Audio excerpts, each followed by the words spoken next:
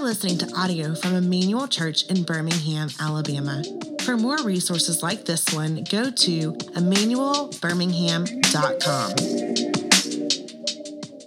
I want to welcome those who are tuned in online as well. Thank you for joining us for worship as we continue to just be flexible through this season. We're now in what is for us phase 3 of worship gatherings together. Phase 1 was figuring out how to worship online through Zoom. Phase 2, we went to the parking lot while we also welcomed in people online. Now we're in phase 3, and we are grateful that Crestway Baptist Church has allowed us to use their auditorium to gather for worship.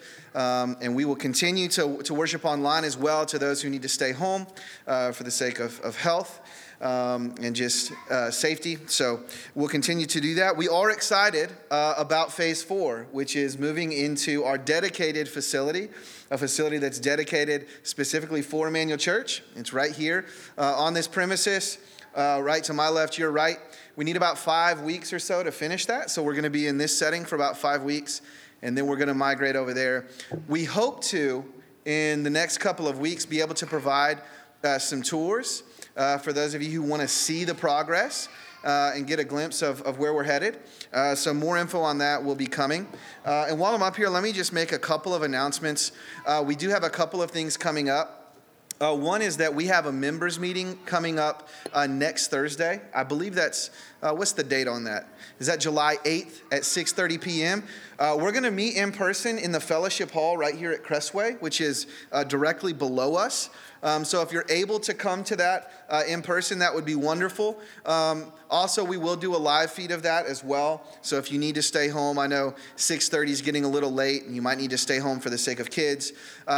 But members of Emmanuel would love for you to tune in to that. We're going to be talking about several things that are important, and some of those things will be communicated through an email before that meeting. So be looking for that. But these are always really special times as a covenant membership to come together. So just if you're able, come to that. Second thing that I'll mention is we have a couple of fellowships that are happening in July. July 9th for the ladies, July 30th for the guys. These are times simply to come together and to enjoy one another. Normally in the summers, we're able to do some fellowships in homes, throw parties, get together and just enjoy one another. COVID's kind of interrupted all of that. But we're going to try to do at least one of those for guys and then for ladies, just to be together and to enjoy one another. So July 30th at 7 for the guys. Again, that'll be in the fellowship hall. We're probably going to pull out some cornhole in the parking lot. And just have some fun together. Ladies, July 9th, same deal, just a time of fellowship. So make sure and get those on your calendar. Last thing is if you're a guest with us, either in person or tuned in online, I just want to thank you for joining us for worship. We're honored to have you with us and would love to meet you. And so the most streamlined way that we can think to do this with having both an online crowd and an in-person crowd is if you are a guest with us, the easiest way to help us connect with you is for you to text Emmanuel Guest. So you can just text the phrase Emmanuel Guest to the number 205-858-0300. 205-858-0300. Just text Emmanuel Guest, and then one of our staff members can follow up with you. We can get you any information that you'd like to obtain from the church, and we would love to meet you, to learn your name, and to tell you more about ourselves. So please text us, and we would love to follow up with you. We are beginning a new series this evening in the book of Esther, and so if you have your Bible, open up to the book of Esther. Esther is in the Old Testament. It comes right after Ezra and Nehemiah. So Ezra, Nehemiah, Esther. And we are going to read just a couple of verses this evening as we begin this series. So Esther chapter 4, verses 14 through 16 is what we're going to read together this evening. Esther chapter 4, verses 14 through 16. God's word says this: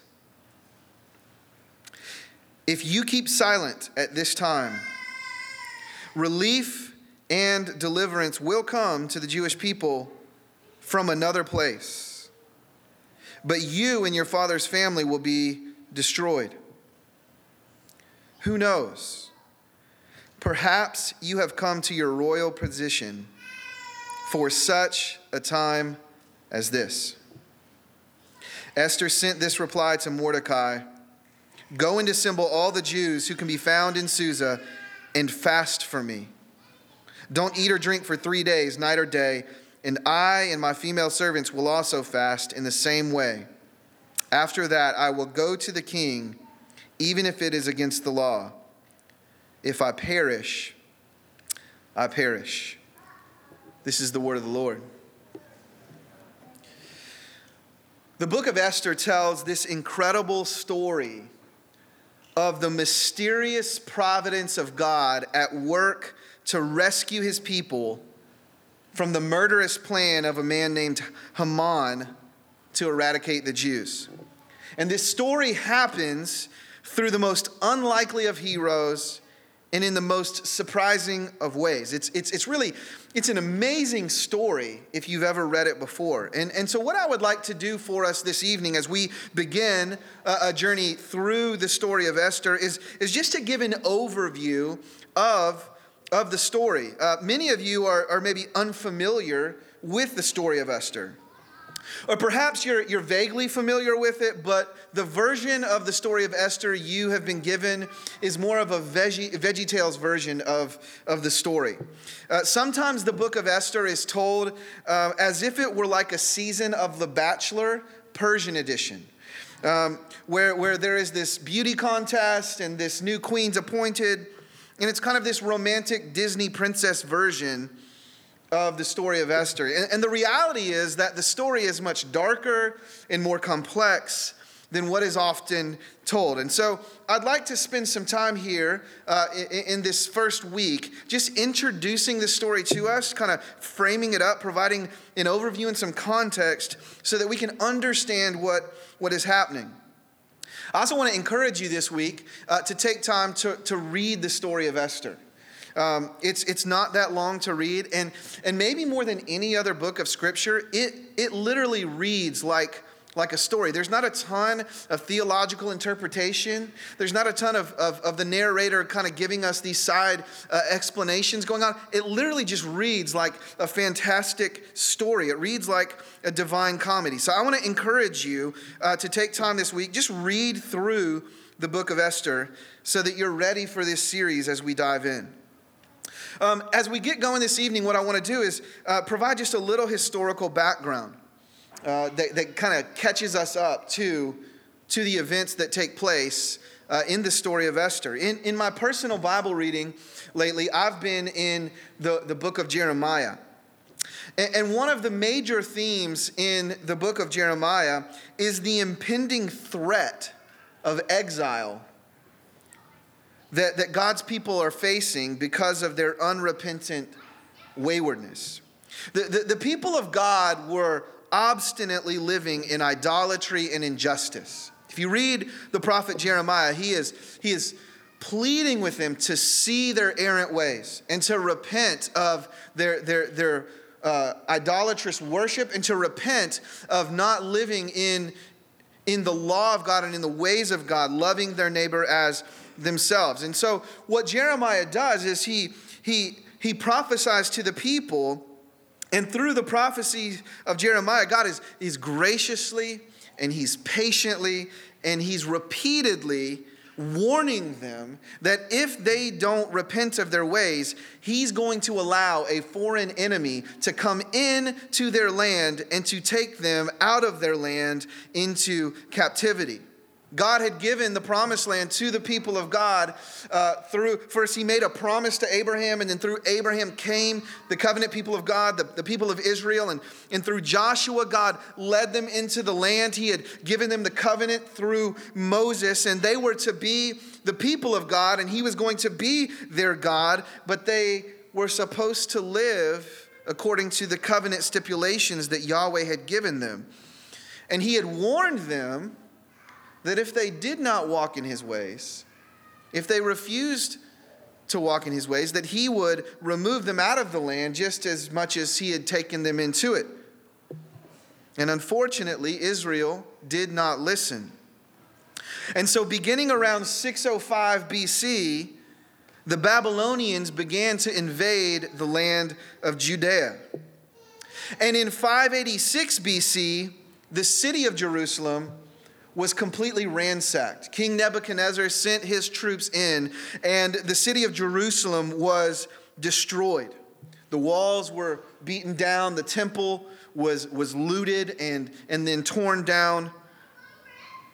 And in the book of Daniel, another book of God's word, we read the story of Daniel and his friends, Shadrach, Meshach, and Abednego, who were taken into exile by King Nebuchadnezzar. What Jeremiah had warned about came true. But he also prophesied to the exiles who were now living in Babylon that eventually God would bring them back. And so around 560 BC, what happens is that the Persian Empire sort of comes out of nowhere. The Babylonians were kind of ruling, and then all of a sudden, this Persian Empire that nobody was paying attention to grew strong, and they began to move throughout the region and to take over the territory. And so the Persians expanded their empire literally from India to Turkey. They took over the entire region. And it's under the rule of Cyrus, the Persian king Cyrus, that the Jews were allowed to begin to make their way back to Jerusalem. First under the leadership of Zerubbabel, and then under Ezra, and then under Nehemiah, God's people began to go back to their land. In fact, we read these words. These are the opening words from the book of Ezra. It says, in the first year of King Cyrus of Persia, in order to fulfill the word of the Lord spoken through the prophet Jeremiah, the Lord roused the spirit of King Cyrus to issue a proclamation throughout his entire kingdom and to put it into writing. And this is what King Cyrus of Persia said: the Lord, the God of the heavens, has given me all the kingdoms of the earth and has appointed me to build him a house at Jerusalem in Judah. Any of his people among you, may his God be with him, and may he go to Jerusalem and Judah and build the house of the Lord, the God of Israel, the God who is in Jerusalem. Let every survivor, wherever he resides, be assisted by the men of that region with silver, gold, goods, and livestock, along with a freewill offering for the house of God in Jerusalem. So the family heads of Judah and Benjamin, along with the priests and Levites, everyone whose spirit God had aroused, prepared to go up and rebuild the Lord's house in Jerusalem. This is an amazing work of God where a foreign king, a pagan king, is moved by God to allow the people of God, the Jewish people, to go back to Jerusalem. They're sent with supplies to begin rebuilding God's temple. This is an amazing act of God. And in 516 BC, the temple was rebuilt and dedicated to the Lord. God was bringing his people out of exile, and there's now a physical building for them to gather in and to worship him again. There's a physical restoration taking place, and there's also a spiritual renewal that began to take place in Jerusalem. The scribe Ezra finds the law and he reads it aloud to the people. And when they hear the law of God, they weep aloud and they cry out to God and they repent to God. This amazing revival is happening among the people of God. You fast forward a few years, and 600 miles away, in the Persian capital city of Susa, which is modern-day Iran, events were transpiring that threatened to completely undo the renewal that was happening in Jerusalem. Cyrus's grandson, Xerxes, was now the king. And he's quite the character, as we're going to learn next week.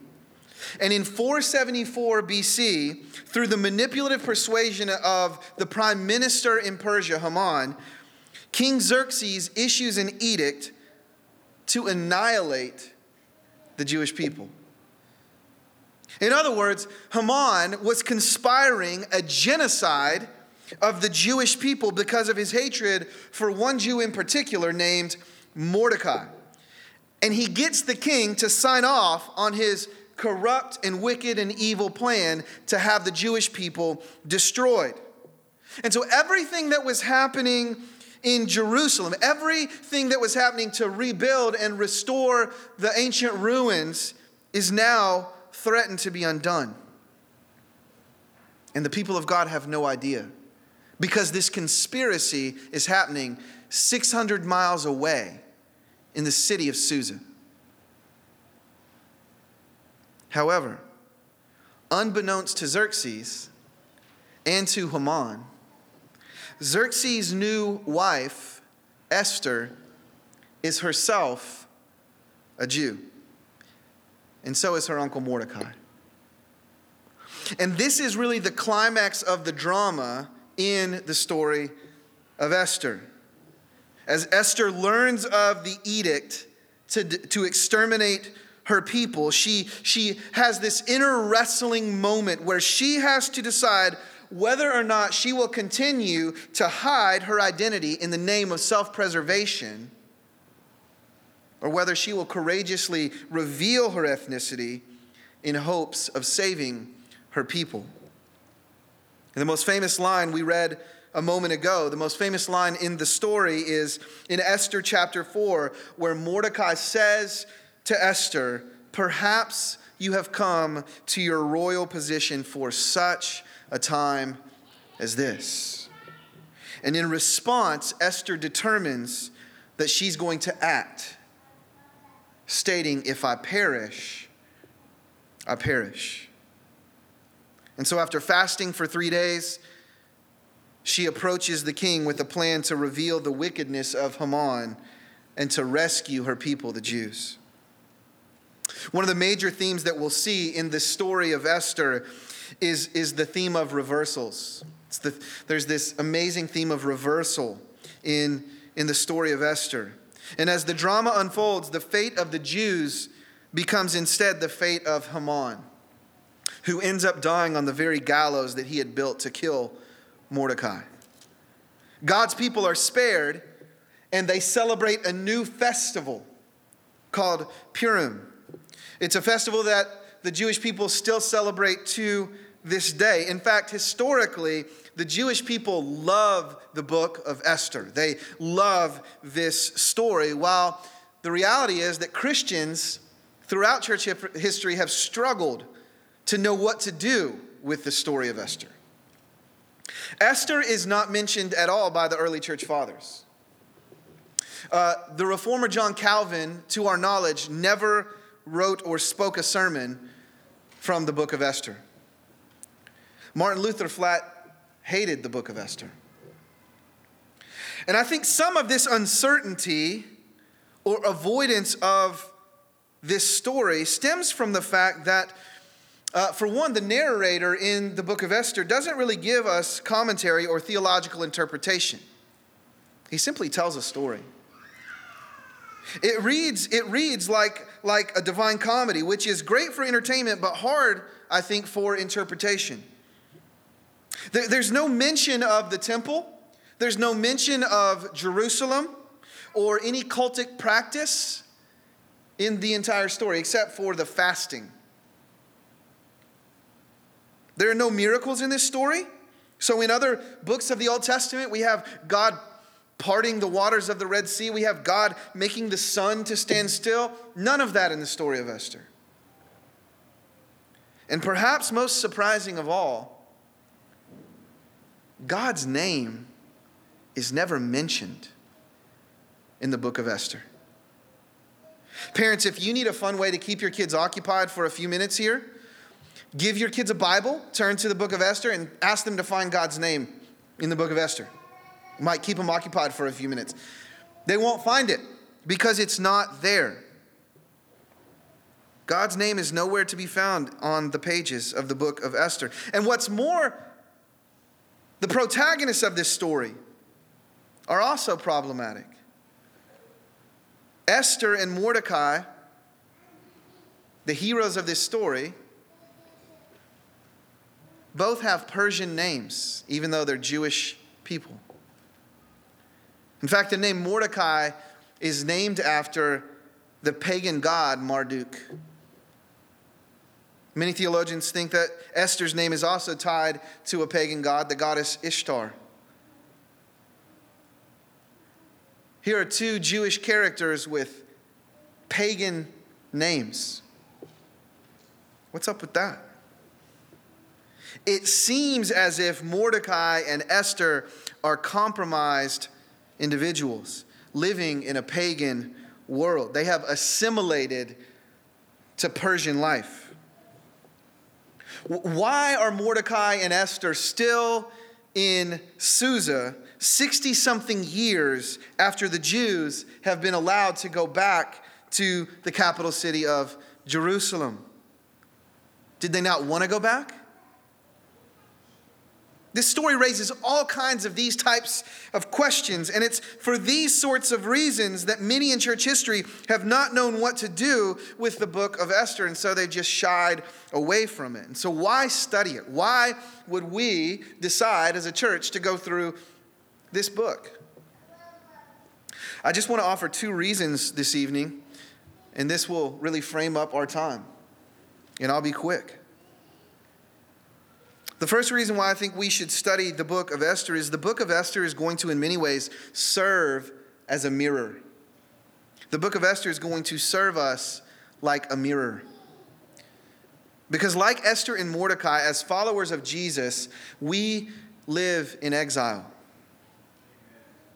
We are exiles living in a foreign land. I know that's probably an inappropriate thing to say on the cusp of the 4th of July. But this world is not our home. This nation is not our home. We belong to the kingdom of God. We're kingdom people. And we live as kingdom people in the kingdom of man.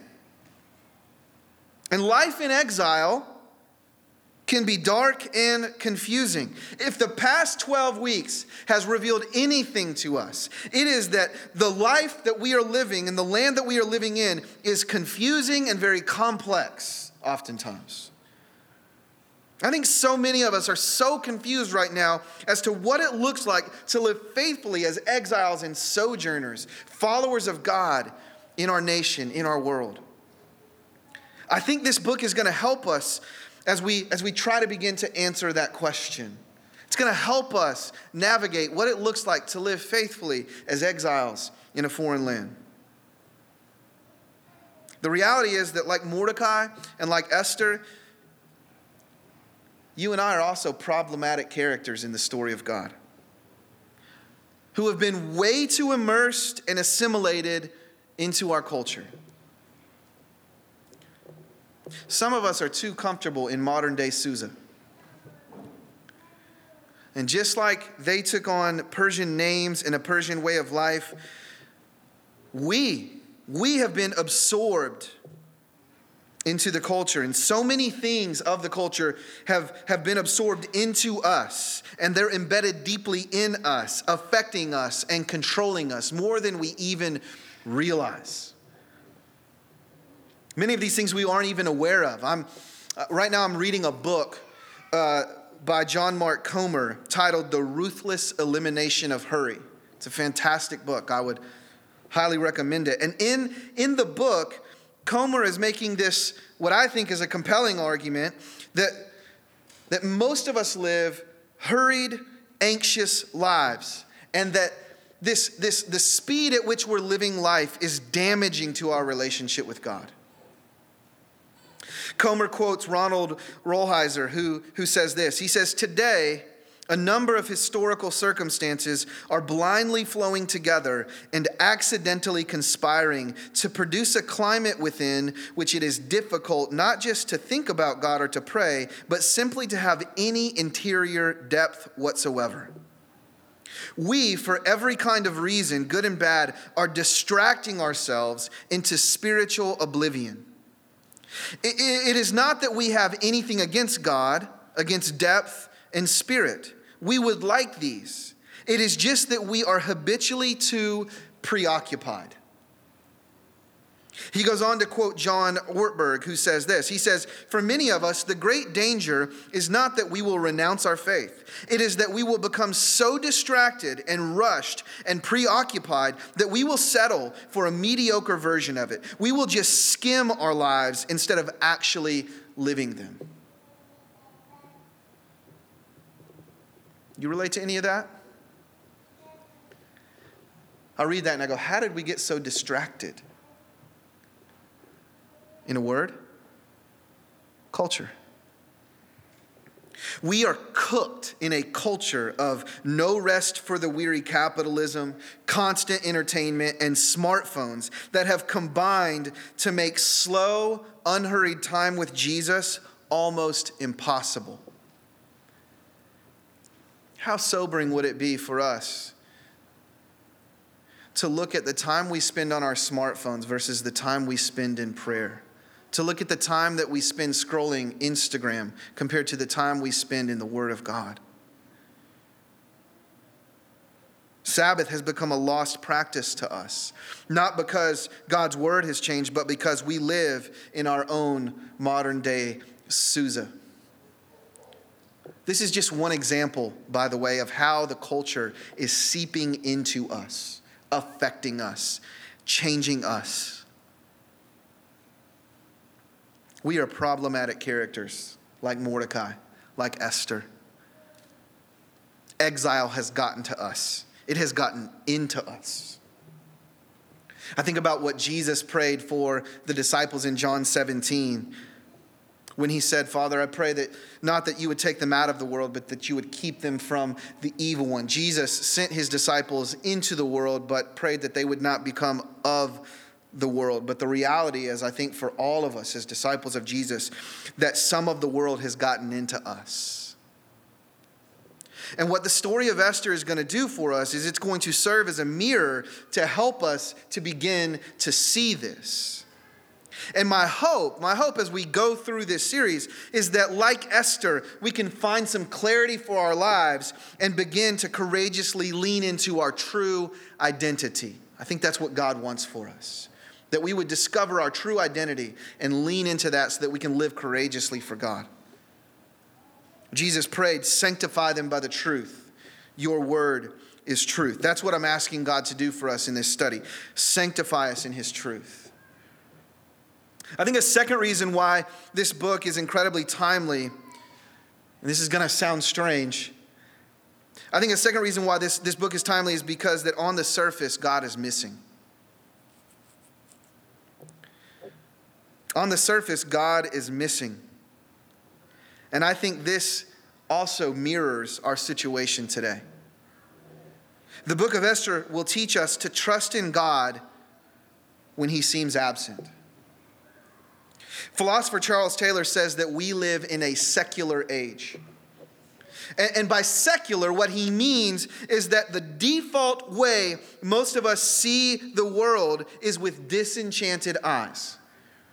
We live in a world in which it is hard to believe that God is actually near. We don't wake up expecting miracles to happen, most of us. We're kind of natural-born skeptics because that's the air that we breathe. And we go through our days without acknowledging God's presence. Similar to the book of Esther, God seems nowhere to be found. But when you read the story at a slower pace, and when you look a little closer, what you see is that there are these timely coincidences throughout the story that are anything but coincidental. Though there are no miracles in this story, there are these remarkable coincidences that happen way too often for God to not be at work behind the scenes. And then when you zoom out and you see the bigger picture of what's happening, the presence of God comes into full focus. The book of Esther really only makes sense when it's set within the unfolding redemptive historical storyline, right? It really only makes sense within the corpus of Scripture. When we see what's happening 600 miles away in Jerusalem and all that God is doing there, and then when we understand the threat, that the imminent threat from Haman, the threat of completely destroying the Jews, we see that God was at work the whole time, rescuing God's people without them even knowing it. The story of Esther is like a missing puzzle piece of God's unfolding plan of redemption. And what this shows us is that God is always doing more than we can see. God is always doing more than we can see. When he feels far away, he's doing thousands of things that we're completely unaware of. The story of Esther teaches us to trust in the hidden providence of God. The reality is that some of us might find ourselves asking in this season, where in the world is God? Where is God in COVID? Where is God in the death of Breonna Taylor? Where is God in the rioting and the looting of our cities? Where is God in the loss of my job? Where is God in my discouragement and depression in the dark night of the soul? Where is God in my trauma? Where is God in my tumultuous marriage? Where is God? And what the story of Esther will teach us is that he's up to more than we can even imagine. He is nearer than we even know. I love the way the song Waymaker puts it. Even when I don't see it, you're working. Even when I don't feel it, you're working. You never stop. You never stop working. God mysteriously and he marvelously works in a complexity and mess and even in the contradictions of our lives to accomplish his redemptive plans. That's what this story is going to teach us. And he'll even use problematic, complex, compromised characters like you and me in that plan if we're willing to be used. And so here are two ways that we can begin to pray as we begin this journey in the book of Esther. And I want to encourage each of us to pray these prayers. Prayer number one, God, begin to show me some of the ways that living in exile is affecting me. And through this series, I pray that you would sanctify me in your truth. Reveal blind spots. Help me to repent of those and to walk in my identity as your chosen son or daughter. I want us to pray that. God, show me my blind spots, help me to repent, and help me to find my identity in you and to begin to live in that identity. And then number two, God, help me to trust in you even when you seem far away. Help me to know that you are up to more than meets the eye and that you are faithfully bringing your good purposes to pass. Let's pray those two things as we begin this series. Why don't we pray for those now? Father, your word tells us that we know all things work together for the good of those who love God and are called according to his purpose. Lord, you're always at work. You never sleep nor slumber. Your providential hand is governing at all times. You are faithful to all of your promises. You are a provider and you are a protector. Lord, teach us to trust in you, especially when we can't see you. Lord, I pray that through this series you would do a work in our hearts. Show us the ways that we've been impacted by the culture in which we live, the ways in which we've been compromised, the ways in which we're living according to the pattern of this age instead of being conformed to the image of your Son. God, we pray that you would make us more like your Son, Jesus. And we pray these things in his name. Amen. This has been a sermon from Emmanuel Church. To learn more about Emmanuel or to give, go to emmanuelwithanI.birmingham.com. You can also follow us on Facebook or Instagram at Emmanuel Bingham.